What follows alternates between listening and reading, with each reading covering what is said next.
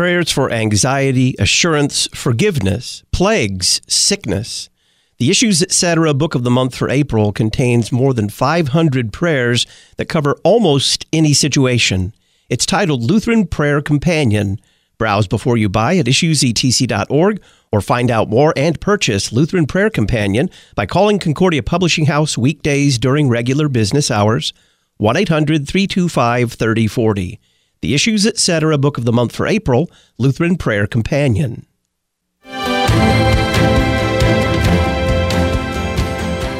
We really believe this is a time when people should avoid gatherings of more than 10 people.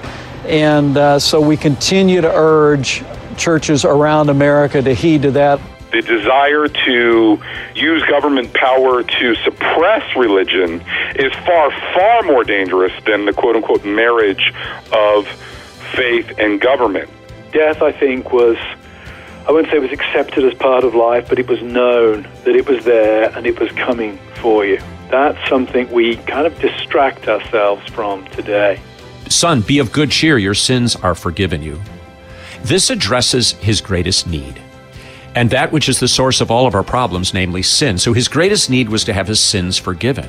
While cooking or canning, nursing babies, or taking a break during nap time, housewives love listening to Issues, Etc.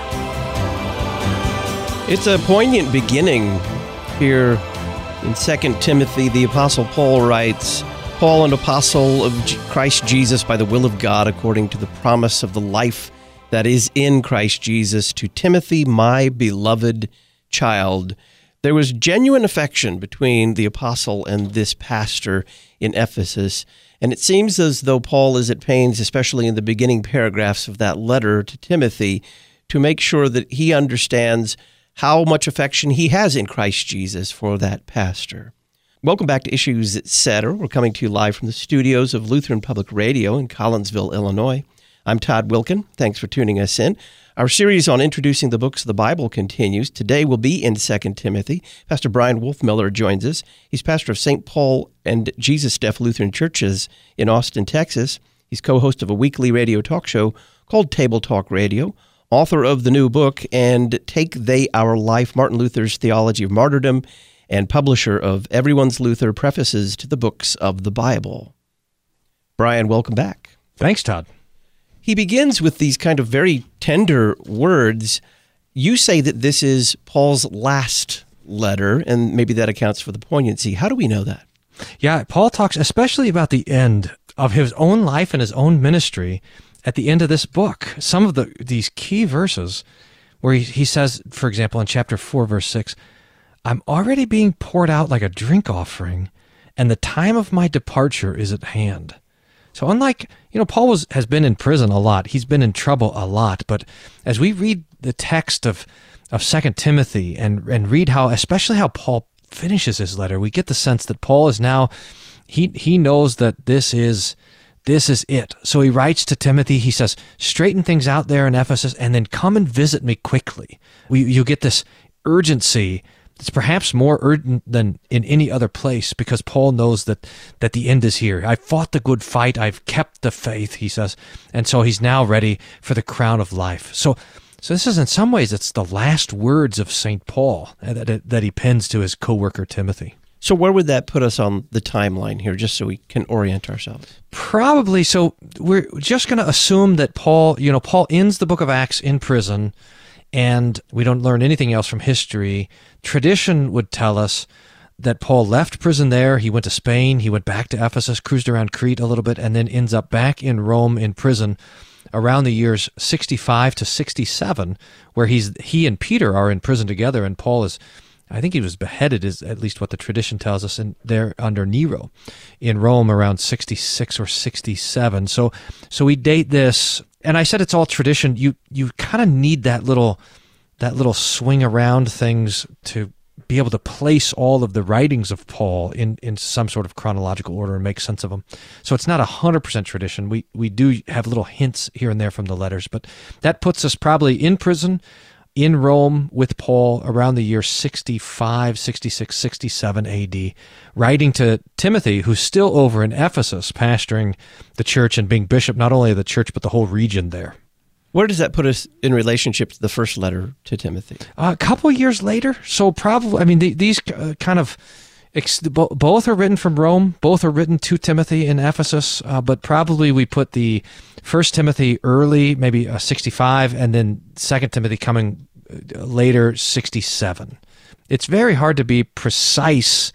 Sorry, I misspoke there. Let me back. We're going to put, Timothy is in Ephesus, but we do put 1 Timothy from Macedonia. Sorry, I'm looking at my notes there. So 1 Timothy probably comes around 62 or 63, and then 2 Timothy comes around 65 or 67. So we're looking about 2 or 3 years later. And really, you do have this, as you pointed out, this intensity of Paul, kind of emotional and somewhat reflective. The passion that's there is almost palpable in the letter that he's writing to Timothy here in 2 Timothy. What's the general message of 2 Timothy?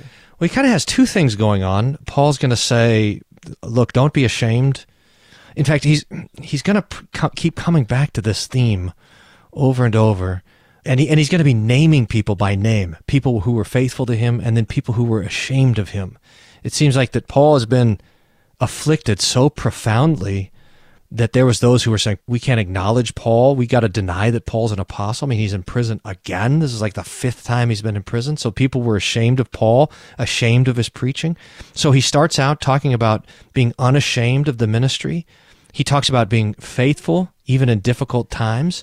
And then he has a farewell. That's pretty much the outline. But if we wanted to summarize the letter of St. Paul, it's his instructions to Timothy to straighten up the false teaching and then quick come and visit.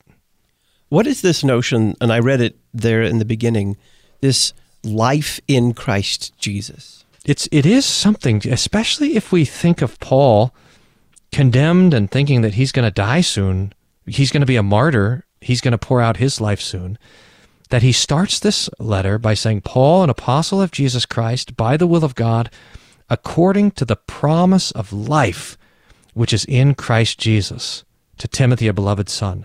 Now, we know a promise is something that you don't have yet. That faith is clinging to a promise and hoping for those things which are not seen. So that the promise of life is really an interesting phrase that Paul's going to use to sort of set the stage, because that means that there is a life that belongs to Paul because of Jesus that he doesn't have yet.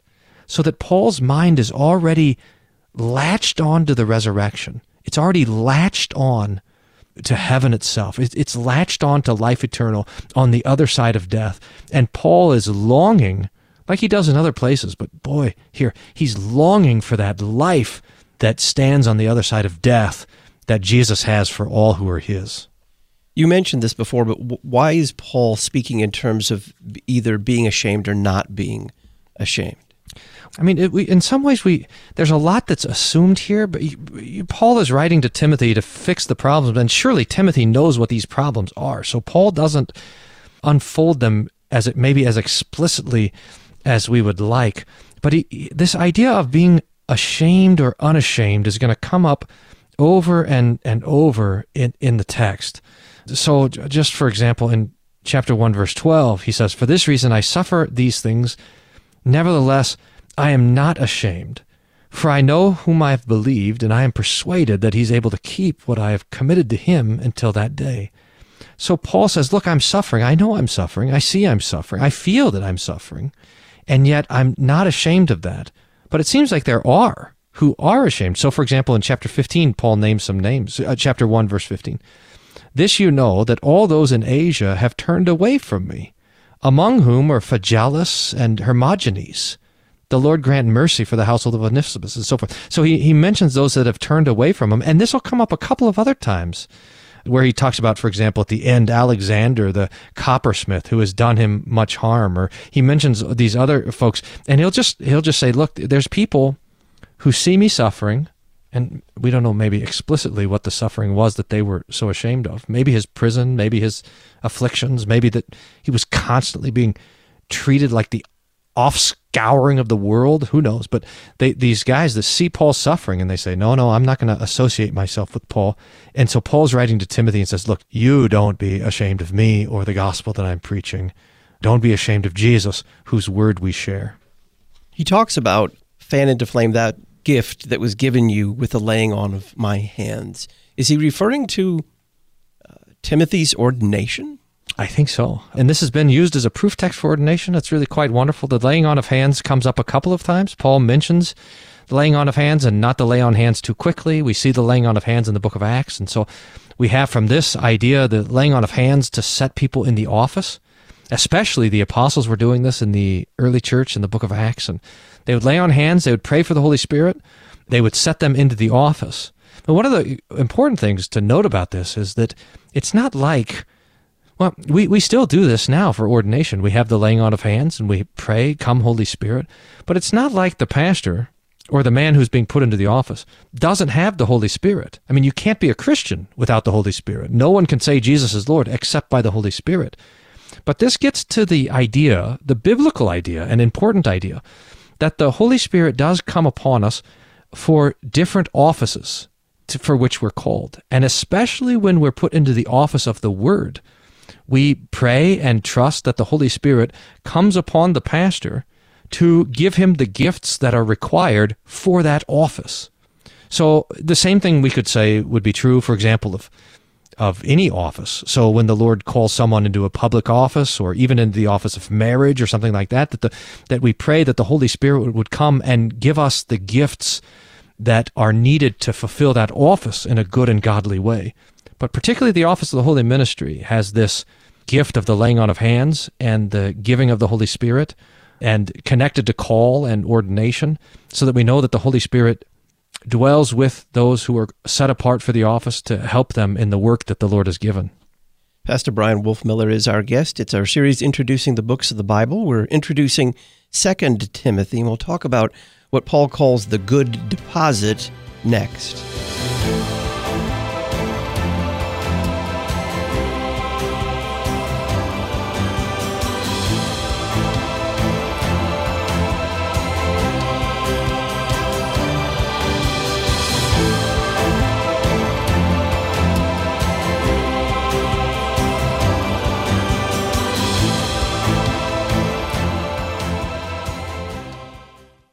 Prayers for anxiety, assurance, forgiveness, plagues, sickness. The Issues, Etc. Book of the Month for April contains more than 500 prayers that cover almost any situation. It's titled Lutheran Prayer Companion. Browse before you buy at issuesetc.org or find out more and purchase Lutheran Prayer Companion by calling Concordia Publishing House weekdays during regular business hours, 1-800-325-3040. The Issues, Etc. Book of the Month for April, Lutheran Prayer Companion. Looking for a foreign language program that will revolutionize your students' vocabulary knowledge and their understanding of grammar? How about a program that teaches critical thinking skills, too? Look no further than Memoria Press's Latin curriculum. Students of all ages can use these Latin study programs. Give your students the gift of Latin today. To order, visit memoriapress.com and save $5 on your next order by using the coupon code LPR20. Memoria Press, saving Western civilization one student at a time. Your comprehensive source for information, teaching, and truth. You're listening to Issues, Etc. We Lutherans were never aided by following along with some other tradition's theological priorities and catchphrases. Issues, Etc. regular guest, Pastor Heath Curtis, coordinator for stewardship for the Lutheran Church Missouri Synod on a Lutheran approach to stewardship. Other folks are not approaching it from our good, solid Lutheran understanding of law and gospel and vocation. There's a place to talk about this in Christianity, and we have a way of talking about stewardship as Lutherans without ever using the word stewardship, if you like. I'm going to talk to you today about your vocation in your home, in your church, in your society, and how each one of these makes a claim on you, on your presence, on your support, on your prayers. That's how we should talk about this as Lutherans. You'll find several stewardship resources at lcms.org/stewardship, lcms.org/stewardship.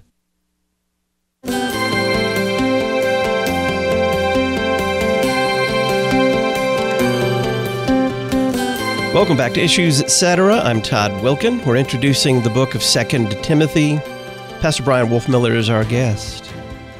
Bryan, what can you tell us about your live worldwide Bible class tomorrow? We're going to try this. I don't know how this is going to go, but tomorrow morning, 10 o'clock Central Time, we're going to try a worldwide Bible class. So we started doing our Bible class online at St. Paul and also Jesus Deaf Lutheran churches, and we wanted to keep that class for the members, keep it semi-private, not a big public thing, but so many people asked about jumping in that we said, let's see what we could do. So we're going to try this tomorrow and jump everybody on Zoom, and we're going to talk about the events of Passion Week. And then I think after that, we'll take up the topic of hope and try this every Tuesday morning and simply see how it goes. So if anybody wants to join us live, they can ask questions and see the presentation and everything. That all the information will be at wolfmueller.co/Bible.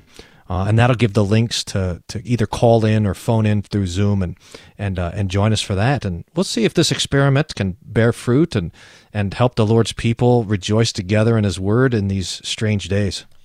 You'll find a link to Pastor Wolfmueller's live worldwide Bible class tomorrow morning, April the 7th at 10 Central at issuesetc.org. Click Talk on Demand Archives. What is this good deposit that Paul speaks of there in that first chapter of 2 Timothy? It's so great. It reminds us of what Jesus said when He talks about how the ministers of the kingdom bring out treasures, old and new. There's the doctrine and the teaching of the Lord is considered a treasure that's been deposited in the heart and mind of Timothy.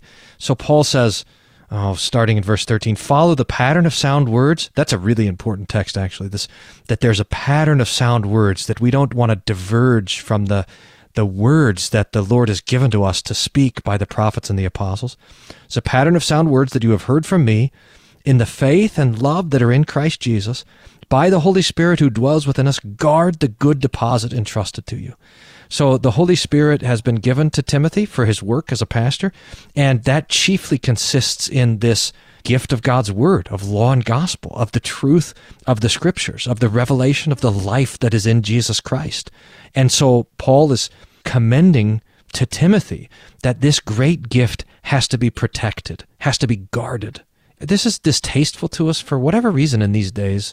The idea of protecting or guarding or keeping or treasuring the Lord's Word. Maybe it's just because we just don't like to fight, so we avoid the theological fights and the theological wrestlings. But the Lord has given us this work of guarding the truth because our life, as Paul started, the promise of life, our life depends on it. I looked once into that phrase, pattern of sound words, and you can trace it really through Scripture. It's almost a picture of the pattern that Moses was shown of the tabernacle in heaven, that by which he was to craft the tabernacle on earth, a blueprint, so to speak. Is Paul saying, in essence, what I teach you and how I teach you, the very words I use, should be the pattern for how you will then teach and speak and preach? Yeah, exactly. It's 100% right. It's like a stamp or an imprint or something. It's so that Timothy is not to innovate. He's not to diverge. In fact, there's 2 or 3 times where Paul will mention, specifically in this letter, and then also in 1 Timothy and other places, about how the false teachers are word fighters. They're always manipulating and misusing words. They're always trying to say something new, like the philosophers sitting on Mars Hill, waiting to hear something new, say something new, be innovators. The Christian preacher is not an innovator. We're passing on what's handed to us. So Paul will use a similar kind of language in, for example, 1 Corinthians 15, where he says, that which I received from the Lord, I passed on to you. This is the idea of the steward. You're not inventing something. You are taking from the treasure house and you are distributing it according to the Lord's will. And that's what Timothy's supposed to be doing. There's a place for creativity in this life, and I think it especially has to do with our life of love for one another. But there's a place for not being creative, and that is when it comes to the doctrine and the teaching and the preaching that the pastor has been appointed to in the church. At the beginning of chapter 2, he has some, I don't know if I want to call them analogies, because they may be more than analogies for ministry. Yeah, again, maybe it's the same word here, types. He says, he brings the three pictures of a soldier and of an athlete and of a farmer. The whole thing is quite nice. We can just press in on verse 3, chapter 2, verse 3 and following. Share in suffering as a good soldier of Christ Jesus. No soldier gets entangled in civilian pursuits, since his aim is to please the one who enlisted him. An athlete is not crowned unless he competes according to the rules. It is the hard-working farmer who ought to have the first share of the crops. Think over what I say, for the Lord will give you understanding in everything. So Paul assigns a meditation homework assignment to Timothy. He says, you got to be a pastor. You want to be a faithful pastor. So I want you to meditate on the life of the soldier, on the life of the athlete, and on the life of the hardworking farmer. And these things will enlighten you. It's almost like Solomon here, as Solomon says, consider the ant. This is great. So consider the ant. That's how you should work. So Timothy is to consider the soldier, consider the farmer, consider the racer, who aren't concerned with the things of this world. I mean, athletes will do. I remember I used to hang around with the wrestlers in high school, and they do all sorts of crazy stuff. I mean, just nutty kind of things to get ready for their matches. And Paul says we have almost that sort of monomaniacal sense as pastors that our whole lives are bent towards preaching the word and pressing this good news into every ear that the Lord gives us opportunity to press it into. He talks about the word of God not being bound, even though he, as the apostle, is bound.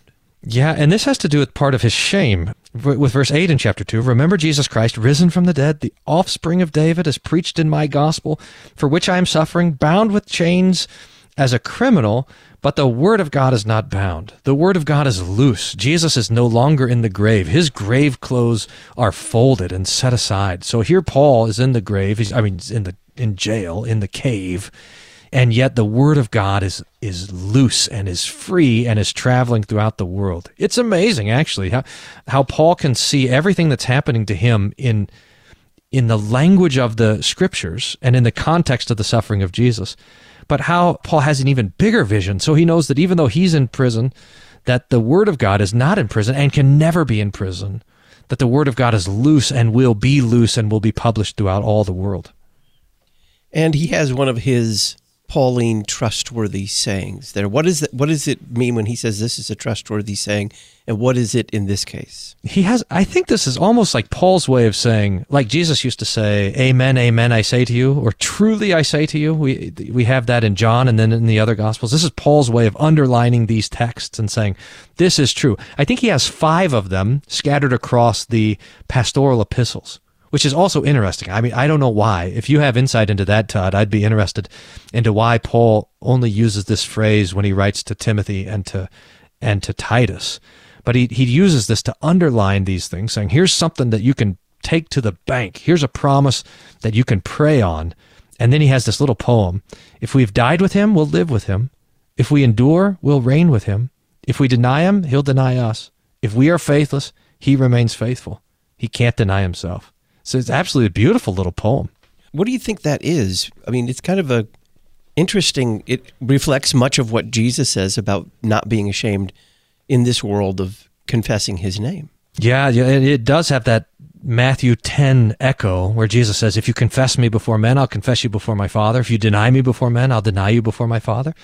You don't wonder if this little poem is that phrase of Jesus turned into a hymn. But Paul says, if we die with him, we'll live with him, which has got to be, I mean, this is the whole thing that Paul's thinking about. I mean, here he is in prison, getting ready to be beheaded or whatever, to freeze to death in the cold or something. And his death is right around the corner, but he's not afraid because he knows he has the promise of life in Jesus. So if we die with him, I'm going to die with Jesus, I'll live with Jesus, no problem. To live is Christ, to die is gain. If we endure, we'll reign. So that's the contrast of suffering before glory. Jesus says it was necessary for the Son of Man to suffer before he entered into his glory, and so it's also necessary for us to suffer before we enter into the glory of the resurrection and the kingdom of God. If we deny him, we'll deny us. So we can't deny Jesus. Even if we're suffering for the name of Jesus, we can't deny him to make our life better. Our whole hope is in the name of Jesus. But if we're faithless, he remains faithful. So even the apostasy of some, the denial of some teachers there in Ephesus were ashamed of Paul as Paul sees those who are his partners who are falling away and so forth. He sees their faithfulness, but he knows that Jesus will remain faithful. So even if everyone, well, how does Paul say it in Romans? He says, let God be true and every man a liar. Even if every pastor were to fall away from the truth, even if every Christian were to deny their Lord, Jesus would remain faithful. So you can take that, and Paul says this is trustworthy. You can take that to the bank. We're talking with Pastor Bryan Wolfmueller, introducing 2 Timothy in our series, Introducing the Books of the Bible. We will deal with Paul's words, study to show yourself approved, a worker who has no need to be ashamed. There's that idea again, rightly handling the word of truth. What does it mean to rightly handle the word of truth? I'm Todd Wilkin. This is Issues, Etc.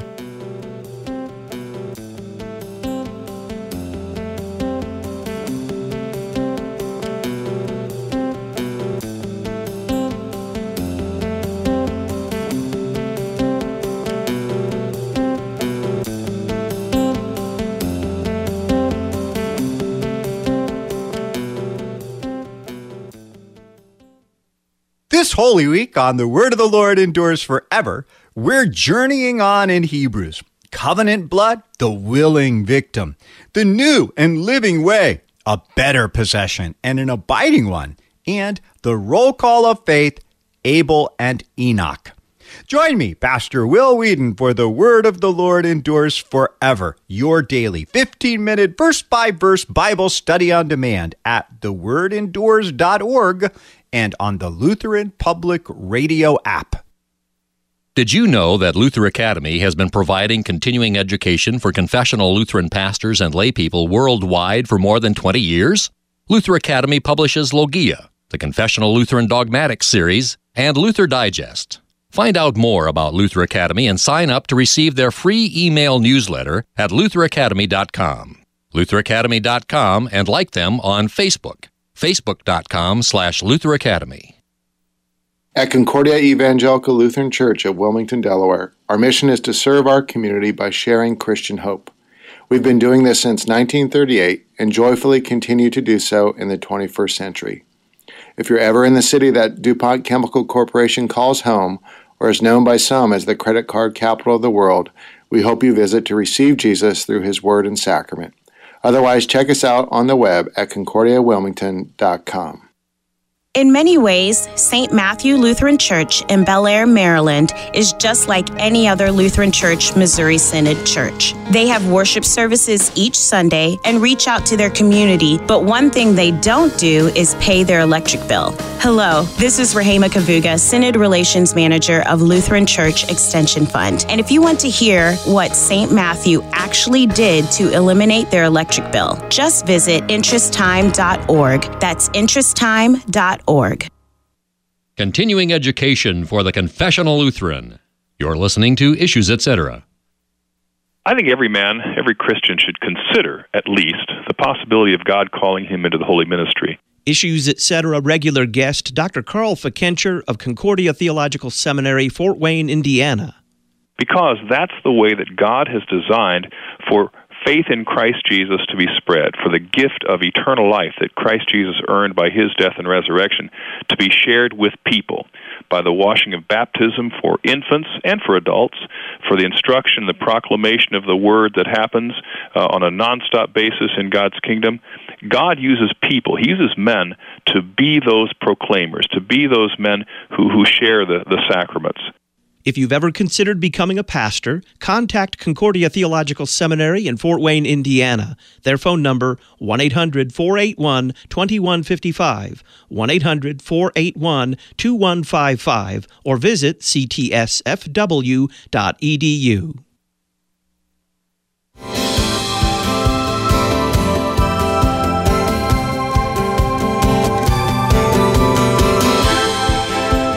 Welcome back to Issues, Etc. I'm Todd Wilkin. We are introducing the book of 2 Timothy with Pastor Bryan Wolfmueller. He's author of a new book, And Take They Our Life, Martin Luther's Theology of Martyrdom. Bryan, this is a really important passage here in the second chapter of 2 Timothy, where he tells Pastor Bishop Timothy, study to show yourself approved, a workman that does not need to be ashamed, rightly handling the word of truth. What would you say about that? That's right.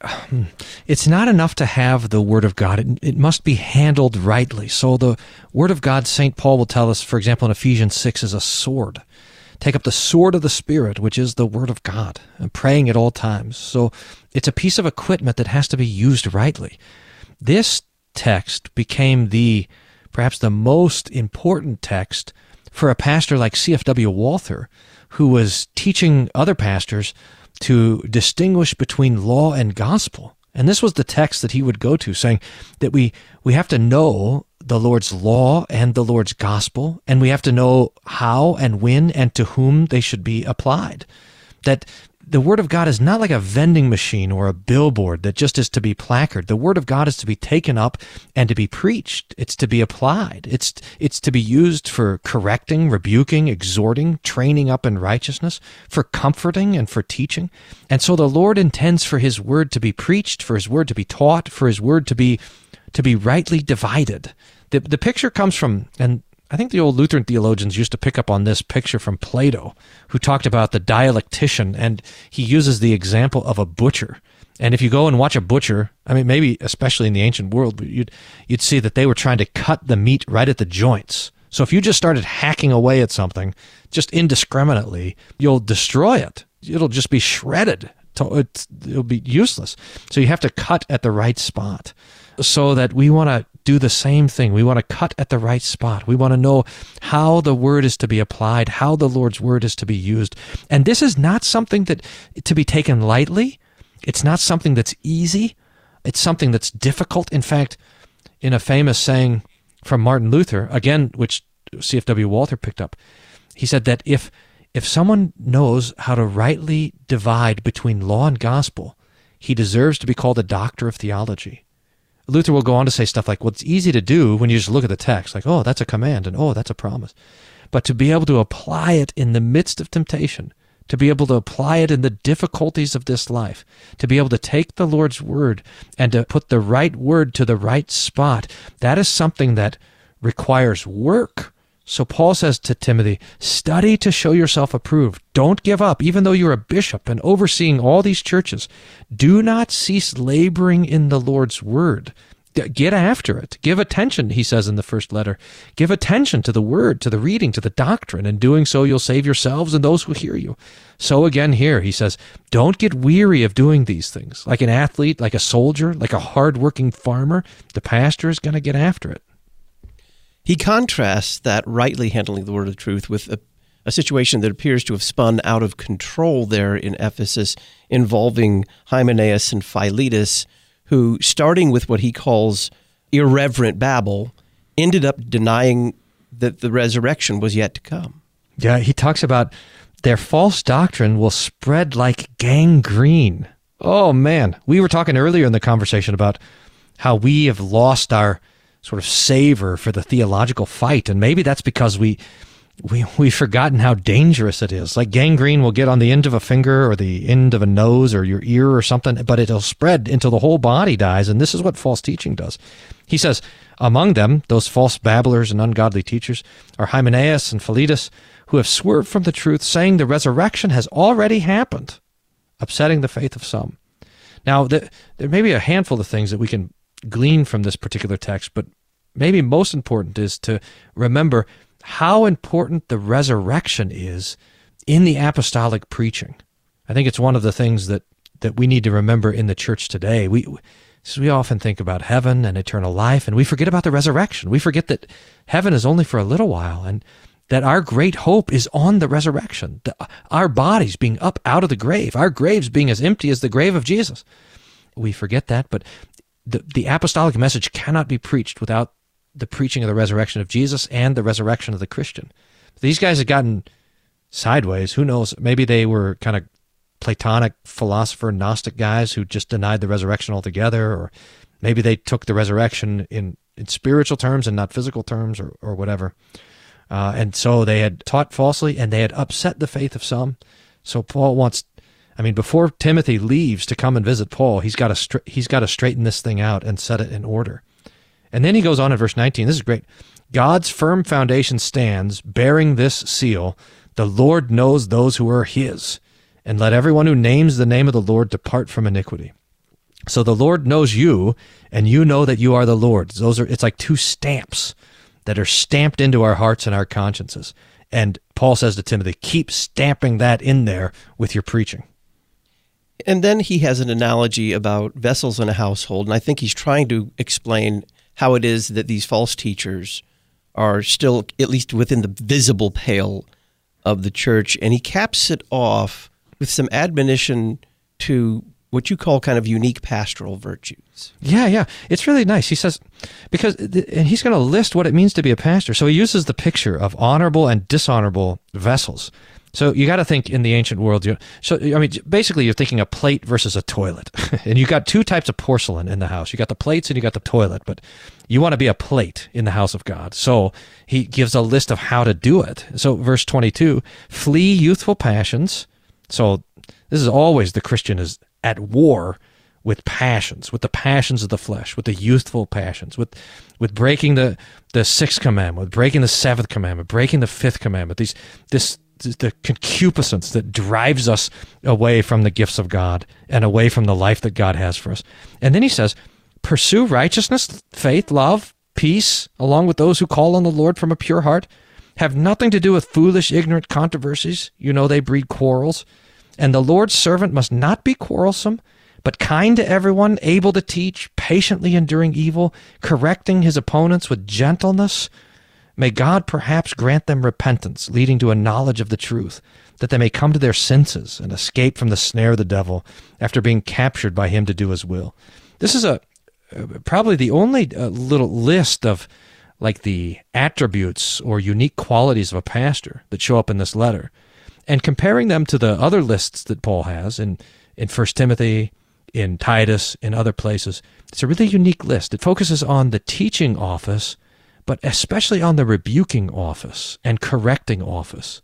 And being able to go and correct and rebuke with gentleness in the great hope of winning back the brother who's been caught in false doctrine. So it talks about patiently enduring evil, correcting your opponents with gentleness, praying all the while that God would grant them repentance. So while the pastor is to be a good soldier fighting in the cause of Christ, he's also to be marked by gentleness, by a desire to turn people's hearts, by a recognition that our enemies are not flesh and blood, but rather the devil and his demons, and that's who we're fighting against. So our fight is not against one another, even true teacher against false teacher, but our fighting is against the devil who wants to snare us all. What kind of picture does he paint when he turns his attention to what he calls the last days? Yeah, I was just thinking about these verses this morning and said, what a fantastic description of our own time. And I thought, what a fantastic description of every time. But Paul says, in the last days, so we're in chapter 3 now, in the last days there will come times of difficulty. People will be lovers of self, lovers of money, proud, arrogant, abusive, disobedient to their parents, ungrateful, unholy, heartless, unappeasable, slanderous, without self-control, brutal, not loving good, treacherous, reckless, swollen with conceit, lovers of pleasure rather than lovers of God, having the appearance of godliness but denying its power. Avoid such people. They creep into households, capture weak women, burdened with sins, etc., etc. So that Paul has this description of pastoring in times of difficulty, or maybe better, pastoring in the last days. There's so many mentions of love in his description of how bad things are going to be in the last day. It's not that people are loveless in the last days, but it's that they love the wrong stuff. They don't love God. They love, how does he say it here? They love themselves. They love money, they love pleasure, but they don't love God. And this is this old picture from like St. Augustine, who says that sin is disordered love. And Paul paints that picture really profoundly and clearly for us. And in contrast to that, he sets this very familiar direction for Timothy to be found in Scripture. I think it's one of the few places that Paul mentions Scripture by name. Yeah, he says it he's kind of ramping up to it all through chapter 3, as kind of growing to this grand crescendo. But he writes, verse 14, so we're headed to verse 16, but in verse 14 he says, "As for you, continue in what you've learned and have firmly believed, knowing who you learned it, how from childhood you've been acquainted with the sacred writings, which are able to make you wise for salvation through faith in Christ Jesus." Now that's interesting, just maybe as a quick side note, Paul mentions Timothy's mom and even his grandmother, and how they had bathed him in the scriptures, even from childhood. So when Paul talks about the gift that Timothy received from him in the laying on of hands, that's not anything new. Timothy had received the gifts of the knowledge of the Scripture already from his family. Quite beautiful. And then Paul says, all Scripture is breathed out by God and profitable for teaching, for reproof, for correction, for training in righteousness, that the man of God may be competent, equipped for every good work. So just as we're supposed to use the Word of God and handle it rightly, so he talks now about the Word of God being our training and our equipment. And it talks about the use of the Scripture, reproof, correction, training in righteousness, teaching. And maybe the most important part of this verse is the doctrine of the inspiration of the Holy Scriptures, upon which all the other attributes of the Scriptures are built, where he says that all Scripture is God-breathed. It's one word in the Greek, theopneumtos, God-spirited, God-breathed. It's the very breath of God, the Holy Bible, the Holy Scriptures. And so we treasure these things, and we know that this Scripture is our tool for the work of the ministry. Pastor Bryan Wolfmueller is our guest. It's our series introducing the books of the Bible. Today we're introducing the book of 2 Timothy. I've written an article on closed communion, making the case that a careful guarding of communion fellowship at the Lord's Supper is biblical, it is historical, it is Lutheran, and above all, it is the loving thing to do. You can read this article, Closed Communion, Biblical, Historical, Lutheran, and Loving, absolutely free in the Online Issues, Etc. journal. We'll send it to you. All you need to do is subscribe. Go to our website, issuesetc.org, click the red subscription button, enter your email address, and we will send you the latest online Issues, Etc. journal, absolutely free. When we come back, we're going to turn to the subject of the charge that he has for Timothy. It's pretty simple. Preach the word, but there's a lot involved in it. We'll see what it is next.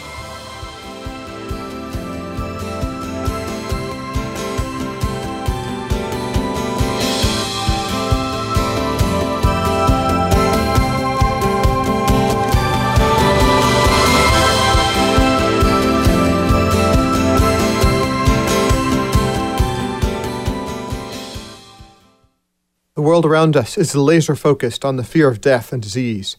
The April issue of the Lutheran Witness has the answer: Jesus and his resurrection. In this issue of the Lutheran Witness, Dr. Adam Francisco answers objections to the resurrection.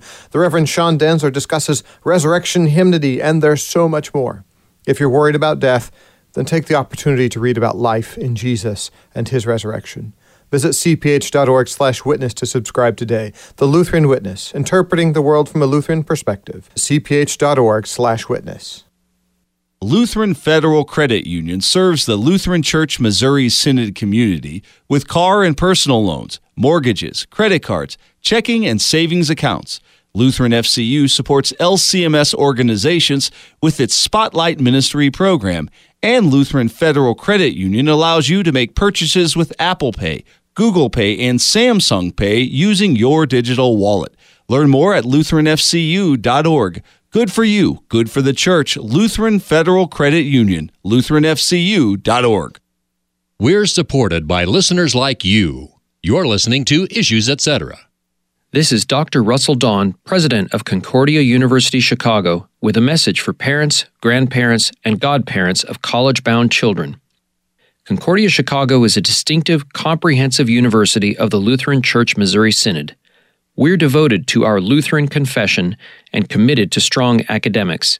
Please encourage your child, grandchild, or godchild to check out Concordia University Chicago at cuchicago.edu. I've written a column for the latest Issues, Etc. journal titled Closed Communion, Biblical, Historical, Lutheran, and Loving. We'll send it to you for free. Just click the red journal subscription button in the right-hand column at issuesetc.org. In the Wittenberg Trail feature, Dr. Nancy Almodovar writes about her journey from the profound doubt produced by her former Calvinist beliefs to the absolute certainty of Lutheran theology. The free online Issues Etc. journal, issuesetc.org.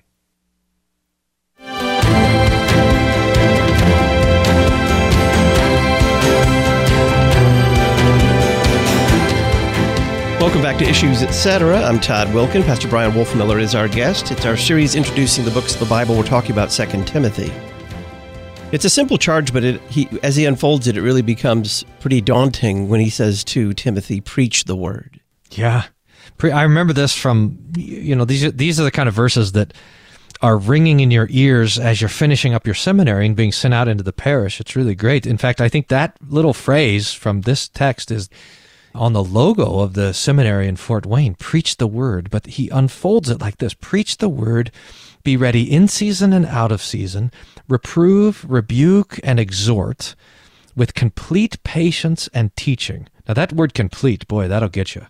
I mean, even just rebuke and exhort with patience, that's one thing, but with complete patience and teaching.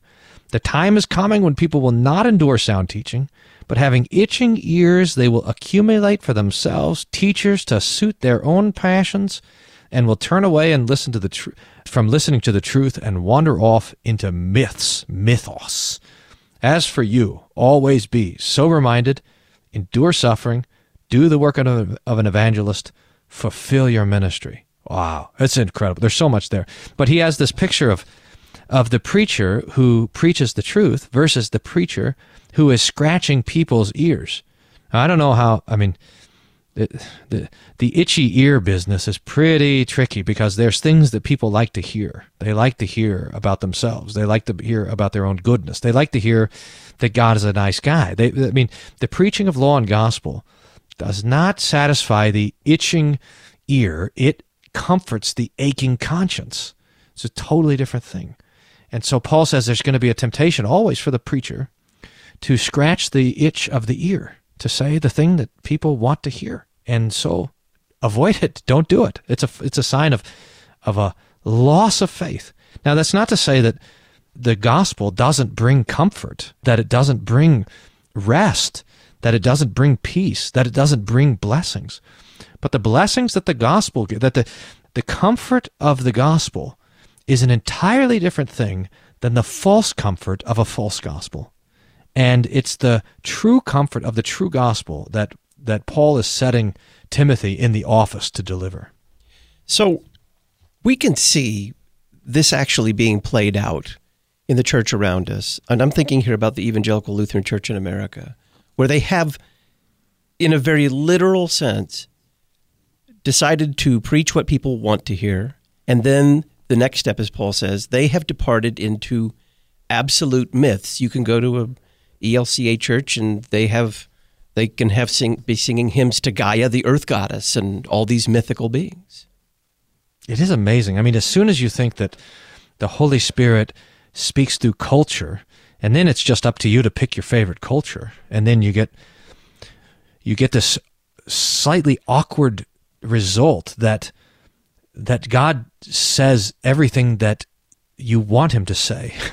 I mean, as soon as our reason or our whatever is standing above the Scripture rather than below the Scripture, so that we are manipulating the Scripture to always agree with us, we're in a very strange circumstance. And it's the circumstance of finding God always agreeing with us. I mean, if we just go to the prophets or to the apostles or to the preaching of Jesus, and we just say, how often does God say what the people want him to say? And it's very, very rare. So that if we're letting God be God and speak, then we will often find ourselves crosswise with the words that God says. We'll often find ourselves in the very uncomfortable position of being rebuked, of being exhorted, of being shown to be wrong. But if you're uncomfortable with that and you just want God always to agree with you, then you do what the mainline denominations are doing with the Scripture. But it's just probably a piece of honesty to admit that you're just making yourself into God. It gets a little sad at the end. He He said, as you pointed out earlier in our conversation, I'm already being poured out like a drink offering. And then he says, I've fought the good fight. It's all past tense.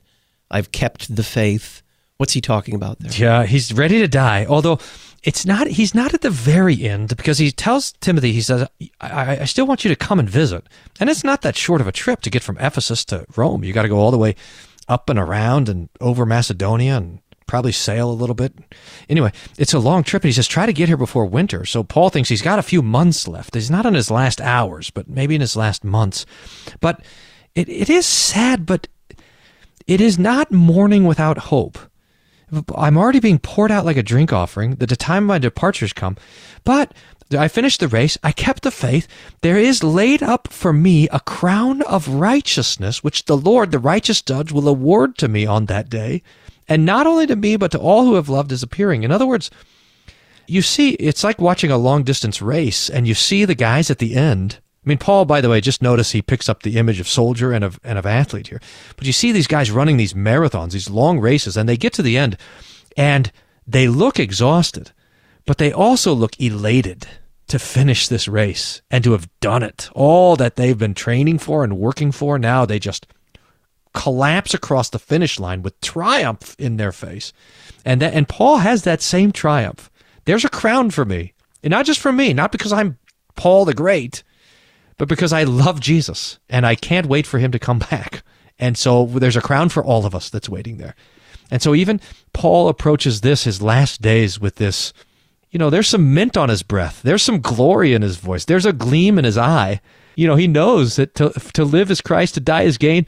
And he knows that he's kept around because it's been good for the church, but his usefulness is almost finished, and finally the Lord will have him in his rest and in his kingdom. And Paul, there's a joy that's waiting for him, and he's pressing towards that. He's triumphant. I mean, that's what he's saying there with all those three statements. Fought the good fight and won, finished the race and won and kept the faith, and then he has this reward awaiting him. It's triumphant. Some people would say, golly, maybe he's getting a little conceited at the end. Maybe he's taking some credit for it. Is that what's happening? Well, listen to how he says in verse 18, right up next to the end.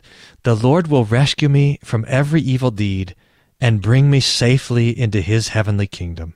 To him be the glory forever and ever. Amen. So this is not Paul's triumph. This is not Paul's victory. This is the work of Jesus. The one who began a good work has finished it.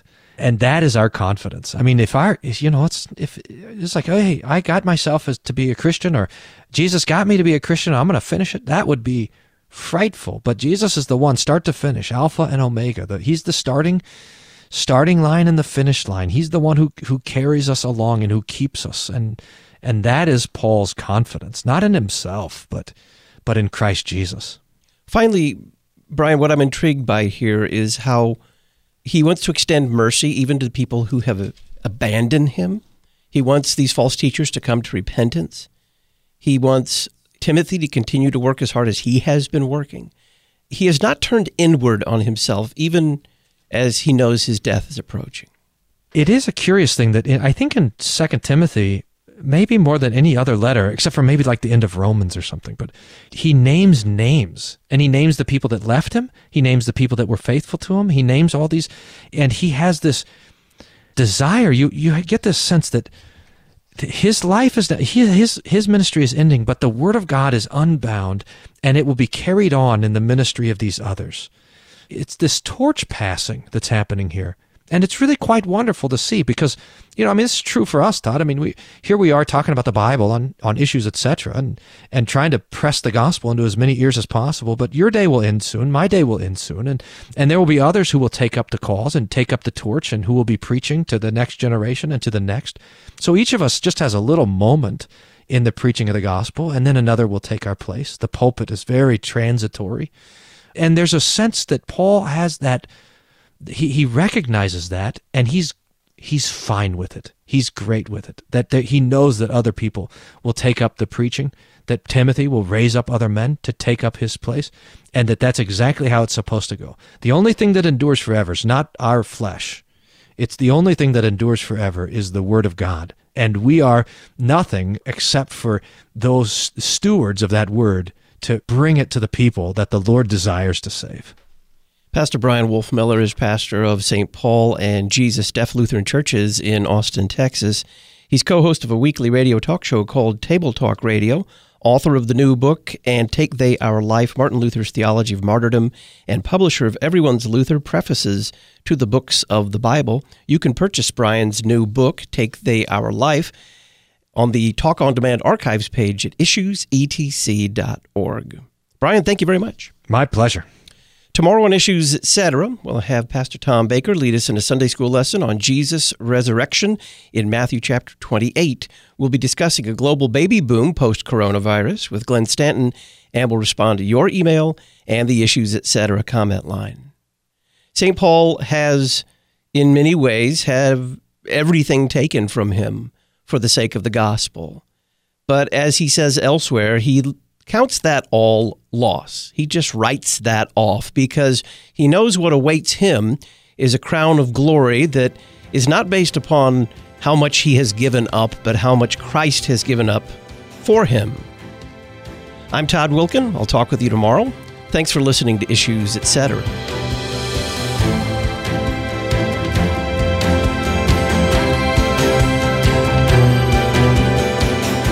Listen weekday afternoons to Pastor Todd Wilkin and guests on Issues Etc. Issues Etc. is a listener-supported program. Your financial support is vital for the continuation and expansion of this worldwide outreach. Our mailing address, Issues Etc., P.O. Box 83, Collinsville, Illinois, 62234. Box 83, Collinsville, Illinois, 62234. You can also donate at our website, issuesetc.org. Issues Etc. is a production of LPR, Lutheran Public Radio.